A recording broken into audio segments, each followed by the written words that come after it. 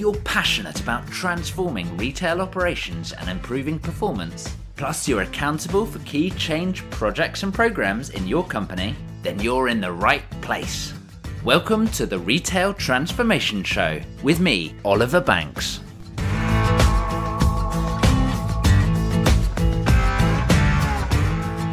Hey there, and welcome to the Retail Transformation Show. I'm Oliver Banks, your host and your guide to successfully delivering retail transformation. Thanks for tuning in. This episode is number 108, and today we're exploring one of the big competitive advantage elements that exists within the retail marketplace right now: supply chains. So absolutely, supply chains can create a huge competitive advantage. 2020 has meant that everyone can see and understand the importance of any given retailer being able to effectively, reliably, consistently put a product in the right place at the right time. And 2020 has also helped us understand the importance of having an agile and flexible supply chain. So that's what we're diving into today, agile supply chains. And to help us, we're going to be joined by Gary Newbury. Gary is one of Canada's top retail supply chain and digital fulfillment strategists. He's serially transformed end-to-end retail distribution networks and supply chains in the UK and Canada, and obviously globally as well, to really deliver exceptional fulfillment and distribution performance. You know, he's got a 30-year track record of this transformational change, as you're going to hear in the conversation actually. Long before some of the heralded supply chain success stories that we'd still talk about today, Gary's been doing this for a long time, and he knows his stuff. So he's got notable successes improving performance in various fulfillment facilities, distribution networks, and of course last mile as well. Focusing on performance improvements, focusing on service, focusing on profits, all within complex and fast-moving and often quite ambiguous retail supply chain environments. Sound familiar? I think so. So as a capable chief supply chain officer, Gary is recognised as a thought leader in the retail supply chain of the future by various professional bodies and on LinkedIn, and has won a number of awards and certifications. So Gary is absolutely the right person to be guiding us through agile supply chains. It's a little longer conversation than usual, so I'm going to get straight on into this one. Show notes are at obandco.uk/108, and I'll join you on the other side. Here's Gary Newbury. Hey, so today I'm really pleased to welcome a real expert when it comes to retail supply chains and logistics, Gary Newbury. Gary, how are you? I'm absolutely fine, Oliver. Brilliant to be here. Brilliant to be on your show. Looking forward to it. Always listen to pretty much all your podcasts. They always result in big gems that I can take away and think about and potentially do something with. Well, thank you so much, and great to hear that you enjoy listening. And I'm sure you're going to be bringing some of these famed golden nuggets to our conversation today, which I'm really excited about. So a very warm welcome to the show. Thank you. Now, as we know, 2020 has been really tough on the whole retail environment and the whole business environment, let's be honest. And one of the areas that has really had a light shone on it is that of the supply chain and logistics industry. There have been two key pieces, in my view, that have really shone out. Number one is about visibility and supply chain visibility. And number two is what I'm keen to dive into today, which is all about agility and agile supply chains. First up, Gary, what do we mean by an agile supply chain? I think in general terms that there's some mystery about this because we sometimes might think we're doing things agilely when actually we're not doing anything more than we were doing yesterday, but perhaps a bit faster. So I think some of the qualities of being agile is, well, if we just step back and think about the word agile, it often means to move quickly and easily, much as an athlete or a dancer might do. And if we change the word move to think quickly and easily, we start to get some idea of what we need to have as an organization, not necessarily just in the supply chain, how we need to think about problems, about problem solving, to meet our consumers' requirements, which are constantly changing and emerging and changing in lots of different directions, we need to adopt an agile mindset, which means being open, being flexible, being adaptive, and learning and improving. I think these things are like some of the qualities that if we looked at the supply chain, is it adaptive? Is it learning? Is it improving?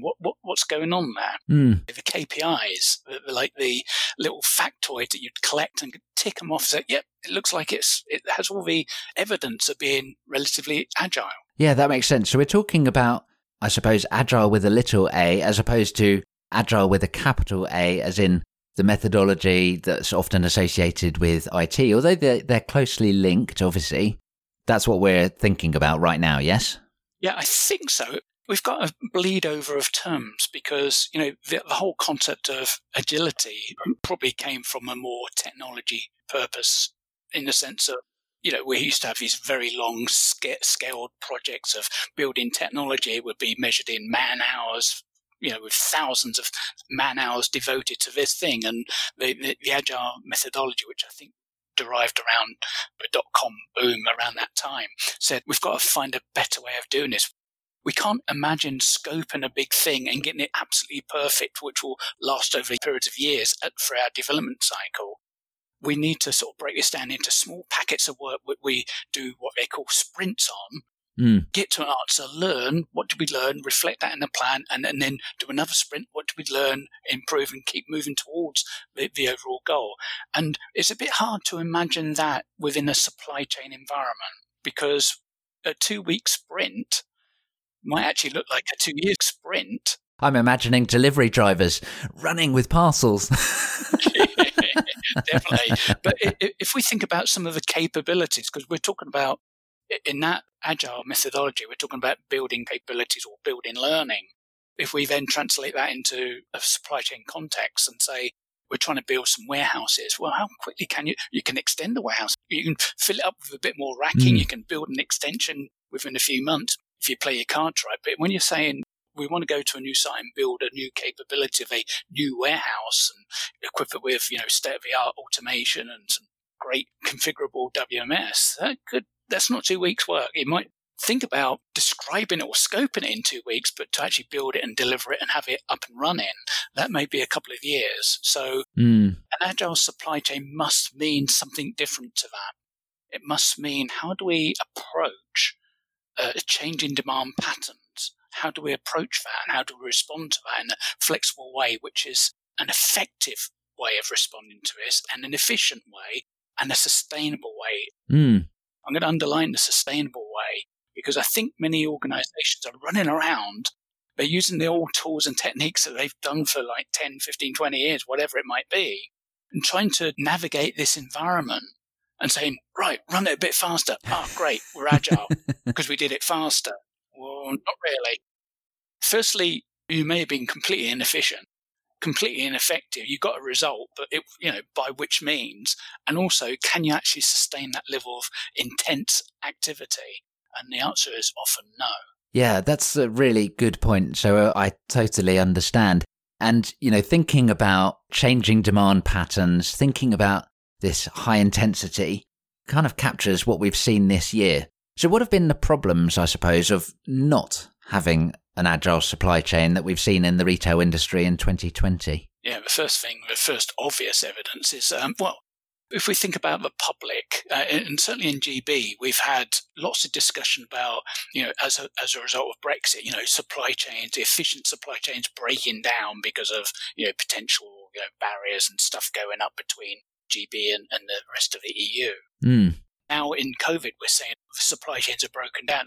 Because I can't go down to the local store like I used to and pick up a loaf of bread, a set of toilet rolls or some hand sanitizers. Not that I probably would have done that, but now we're in this pandemic, our needs are changing, our priorities are changing, and we go to the store, go online and find that, there's an unfulfilled expectation. I press knobs on my Amazon site and I can't get hand sanitizer for 4 weeks, or go to a store, the shelf is empty. The supply chain is broken down. The public's perception is there's something wrong with the supply chain. And I wonder how else this is manifesting itself in other areas. So the whole area of supply chain from a public point of view is it's like, oh dear, this is bad. And what else is going to be bad? This failure to fulfill shelves or to fill them up correctly and to have a good display of all the normal products may actually end up driving panic buying, or at least increasing the cycles of which shoppers go to stores to secure their weekly shopping. And I suppose there's a couple of things to be thinking about here, because obviously what we've seen, particularly in the grocery market, as you've highlighted, are some industry-wide supply chain challenges where toilet roll and hand sanitizer demand went up by, I don't know, 1,000,000% or whatever. Yeah. And no one could cope and everyone was out. But then I suppose there's the other side where actually, if you do not have the agile supply chain and everyone else does, and you end up having that proverbial short straw and you end up being the one with empty shelves, then that's a different challenge as well, I guess. Yeah. I think that, again, if we just step back and think about agile in thought process, the agile supply chain is like, for me, it's an outcome of a shift in the organization to perhaps a different organizational structure, business model, way of thinking, way of behaving with each other, and how we interact with our suppliers.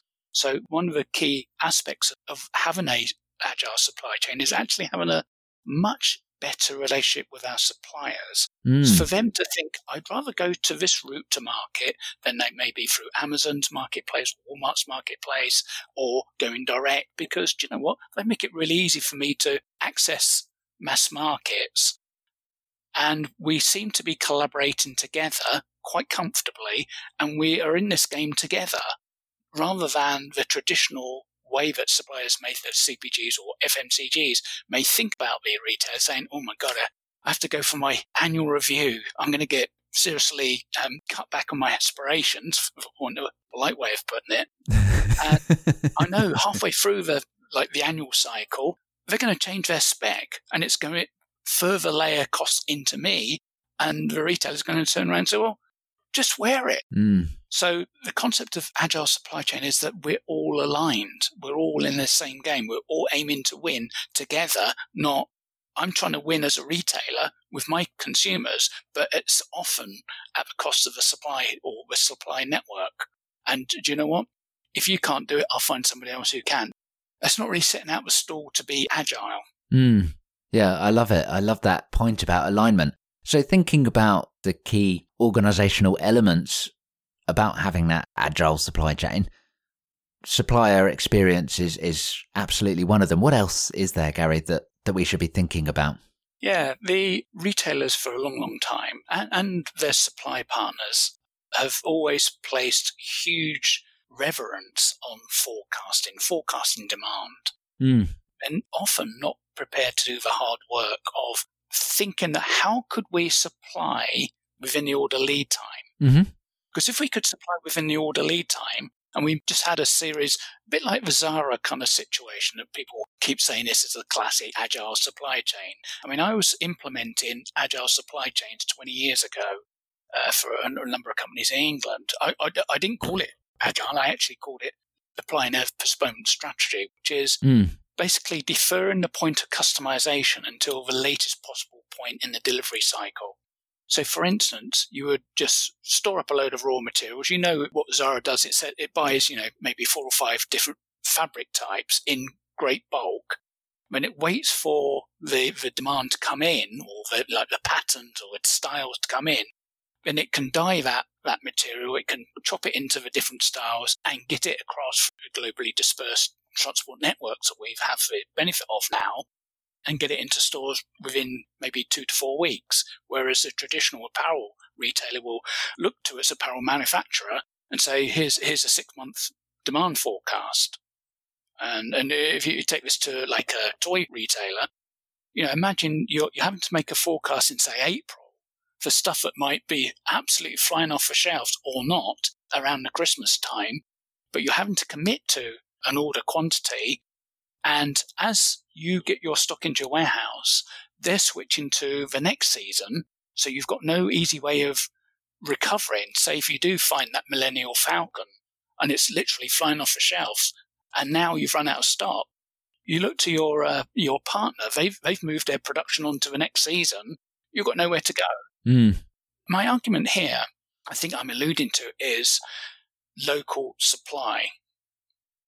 Local supply allows you to think about very short lead times, being able to potentially manufacture or supply within the lead time, and having a much more integrated, collaborative relationship with local suppliers than you would do, say, a supplier as far away, and I'm in Canada, as far away as China, or even as far away as Mexico, which is another 2,000 or 3,000 miles away, which sounds like an ocean away if you're in England.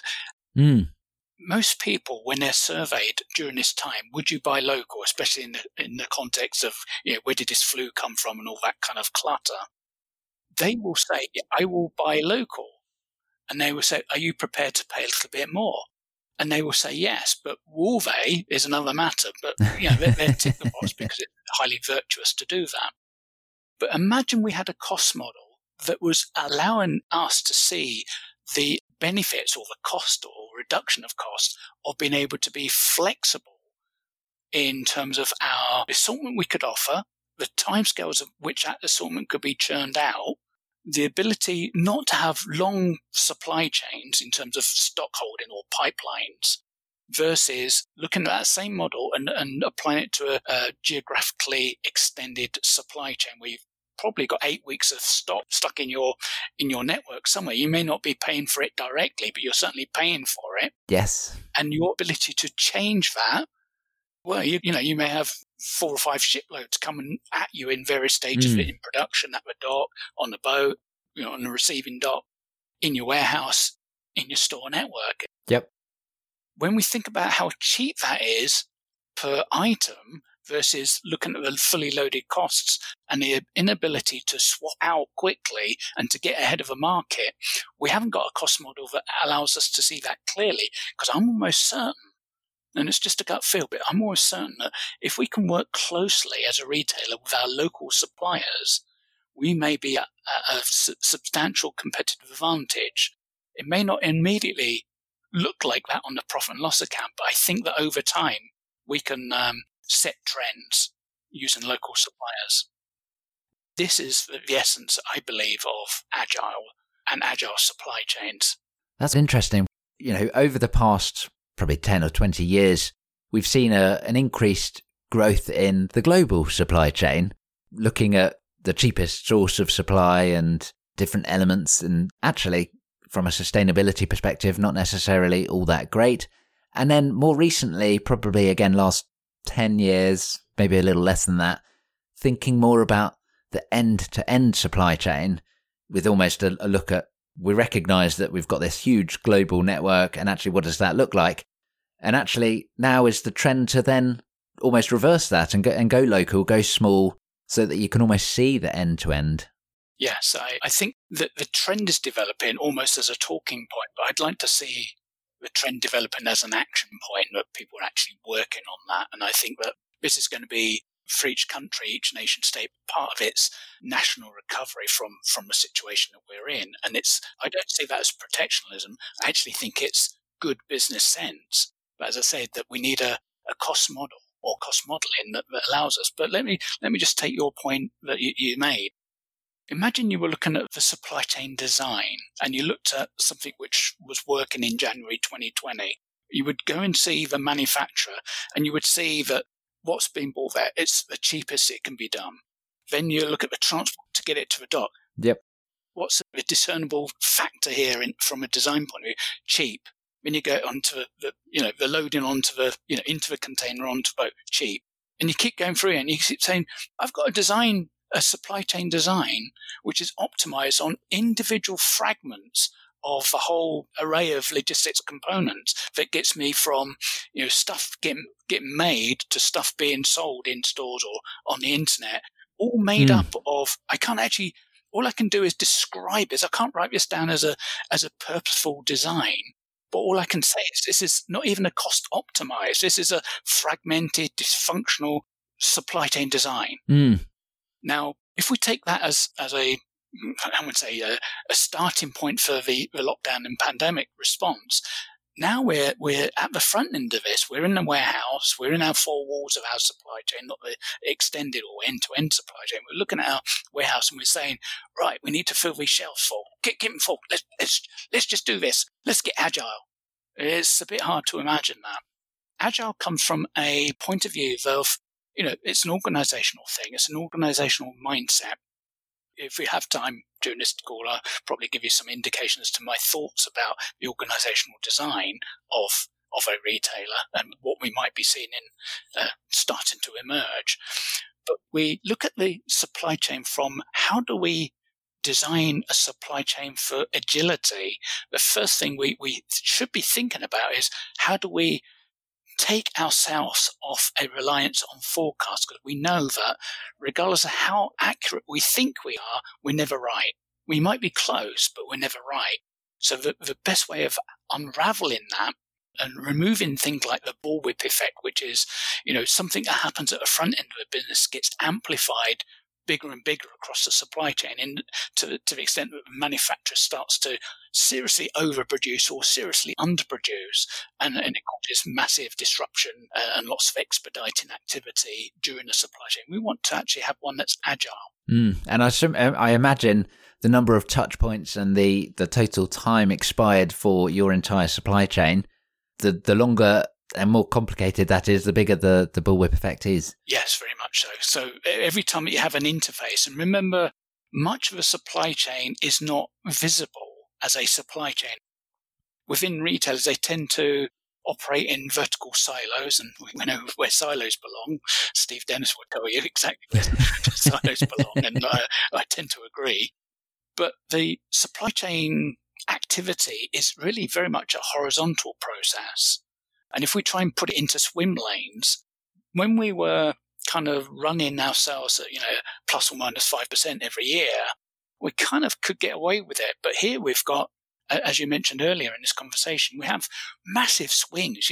Certainly some of our grocers have seen 500% increases and decreases on staple lines. So it's very hard to get your mind around how do you handle that within the situation of a cheap supply chain design based on optimizing the cost in each individual element of logistics activity, as opposed to looking at the whole thing and saying, if we're going to become agile, we have to adopt very different behaviors, very different measures, very different processes and systems and data sharing, data visibility.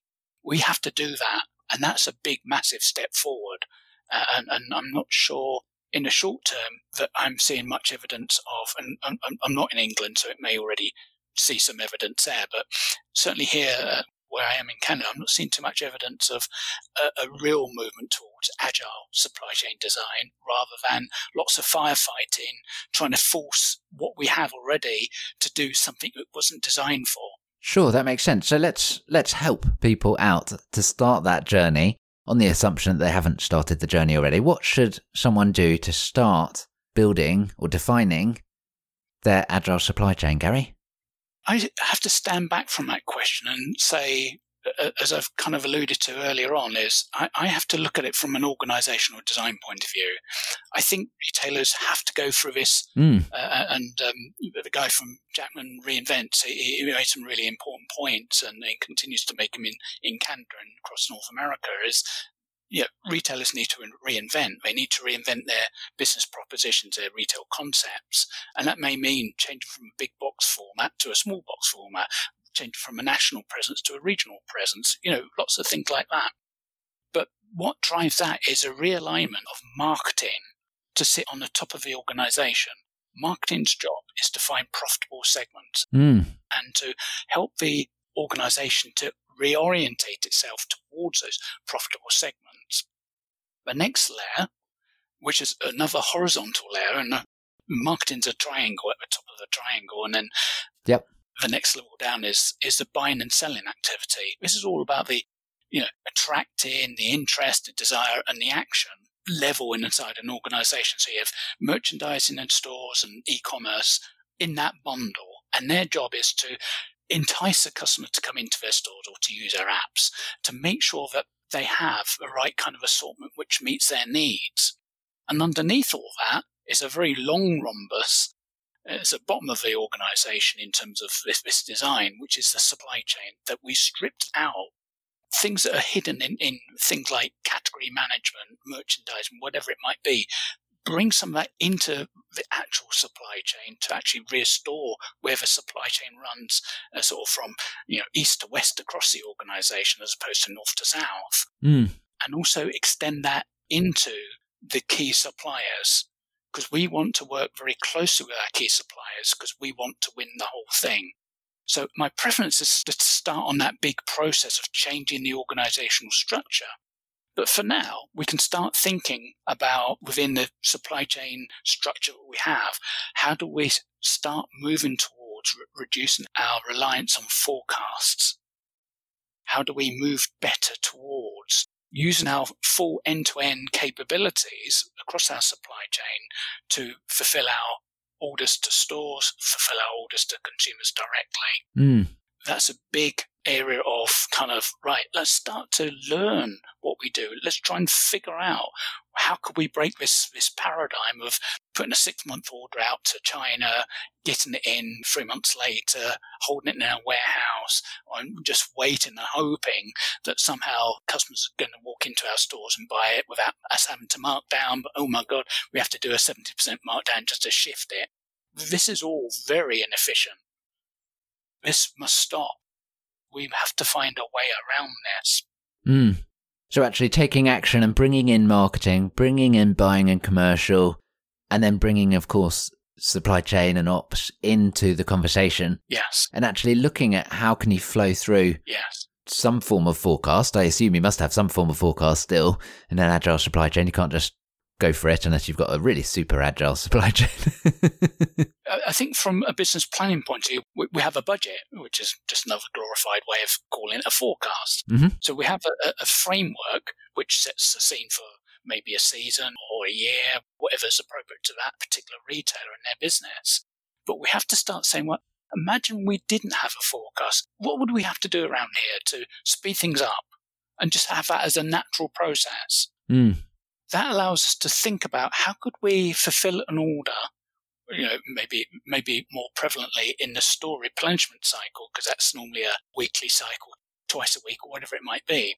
How do we organize our relationship with our suppliers, etc.? How do we give them visibility for them to kind of see, like we see, that store's getting a bit low on product X, Y, and Z? Okay, but they've already provisioning that up front. So all we have to do is bring it into our network and take it to the store or get them to deliver it direct. Or we've just got to be much more open to ideas that allow us to move away from forecasting a situation that ends up in clearance sales. Yeah, that's no good to anyone, right? It's just a waste throughout the entire supply chain and a waste of time and money and also resources, from a sustainability perspective as well. Yes. And another area is how do we manage data? I know from my time in England, initially, I think it was Tesco, going back to the 90s, used to share the data, and some bright spark in their buying department said, we should charge them for this. It's good stuff.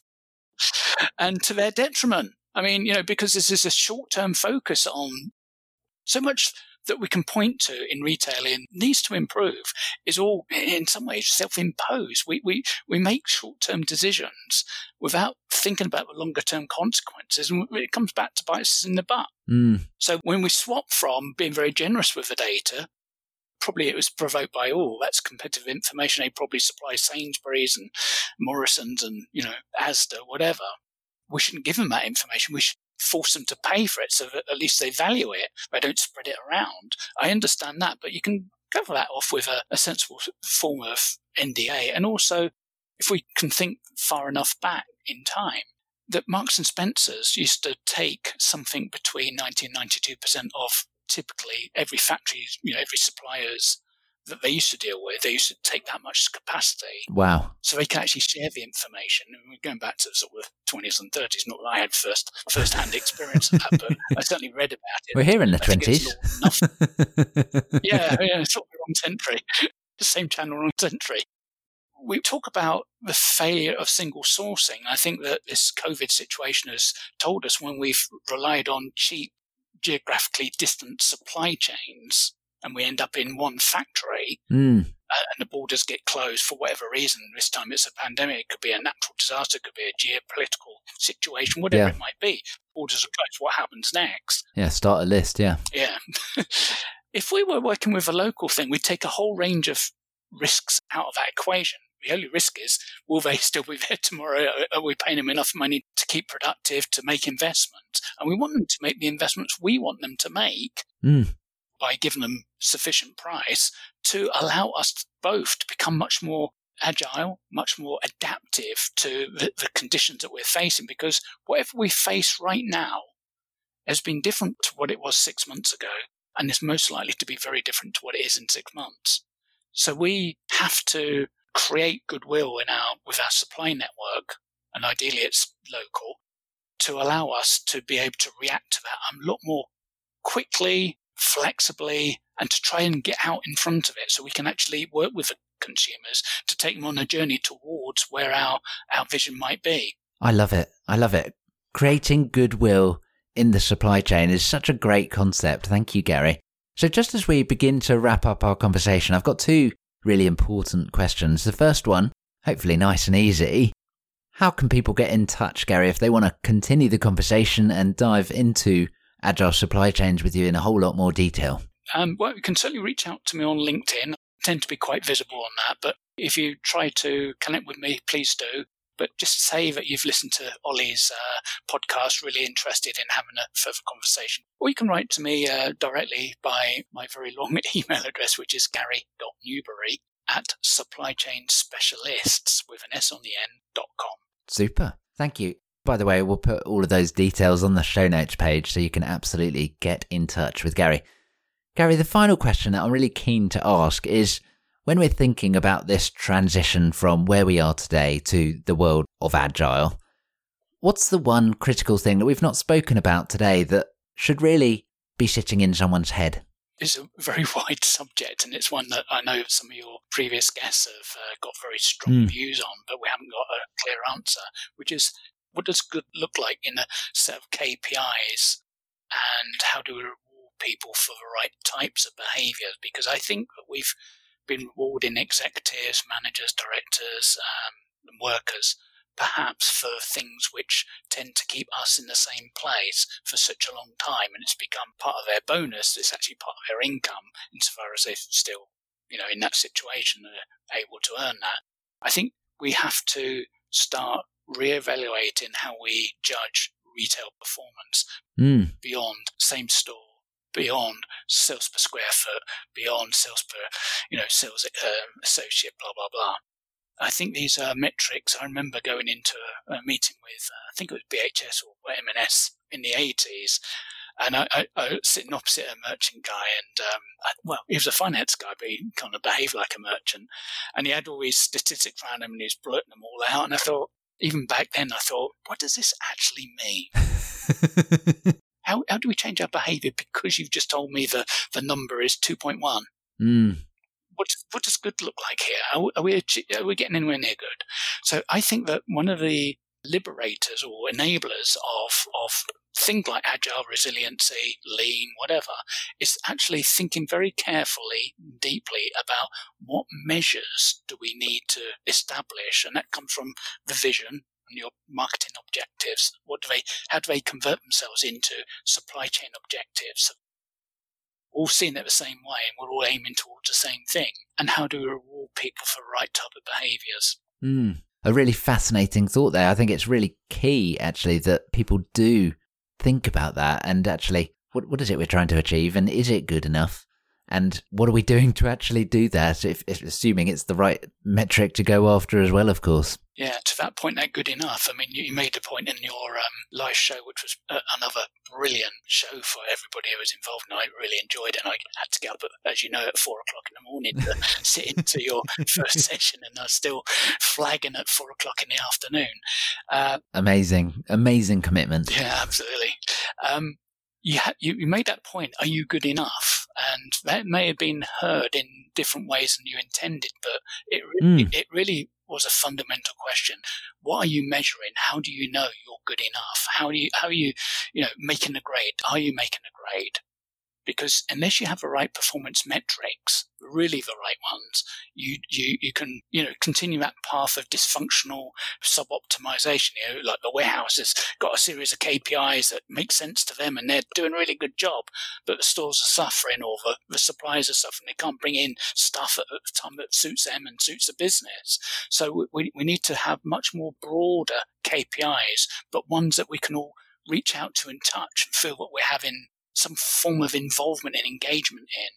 And I think that's a critical point in any change to, as I say, to resiliency, to agility, or to lean, or other methodologies. We need the right metrics. We need to drive the right behaviors, and we need to reward those behaviors when they manifest themselves. That's brilliant. Thank you so much, Gary. I've really enjoyed our conversation. I think it's been really insightful. I've certainly learned a lot myself. Just before we do wrap up, if people do want to get in touch, it's gary.newbury@supplychainspecialists.com, right? Correct, yeah. Or of course on LinkedIn. Yes. And personalise that invite. Excellent. Gary, thank you so much for joining me on the Retail Transformation Show and opening the lid on agile supply chains. It's a huge topic and I'm sure we could go in many, many more different directions in the future, but absolutely something to start thinking about now. Thank you. You're very welcome. Wasn't that a great conversation? There were loads of different avenues that we explored and obviously so many more that we could have done as well. So if you don't know Gary, then do reach out. He's a lovely chap and highly knowledgeable on this topic as well. I wanted to recommend a few extra episodes to go and listen to now if you've not already done so. Firstly, episode 87 and 88, which Gary made reference to, which featured Joe Jackman from Jackman Reinvents. Some great elements there, and that's all about exploring the reinventionist mindset, some really key takeaways. And then I also wanted to recommend episode 92, where the team from Geek Plus came to talk about automating your warehouses. So if you're into the world of supply chain and distribution and logistics, then that is another great episode looking at how robotics can really revolutionize your warehouse. So that's 87 and 88 for Joe Jackman, and episode 92 for automating your warehouse. Show notes from today are over at obandco.uk/108. That's obandco.uk/108. And whilst you're over there, do make sure that you sign up for my Retail Transformation Briefing, which brings you the top retail transformation headlines from around the world. Insight, ideas, innovations, all direct to your inbox once a week, absolutely for free. So do sign up at obandco.uk/108. Thank you for tuning in today. Now, if you're new to the podcast, then do remember to hit subscribe in your favourite podcast app and make sure you catch your weekly dose of the Retail Transformation Show. Thanks for tuning in, and I look forward to joining you on another episode very soon. Bye for now.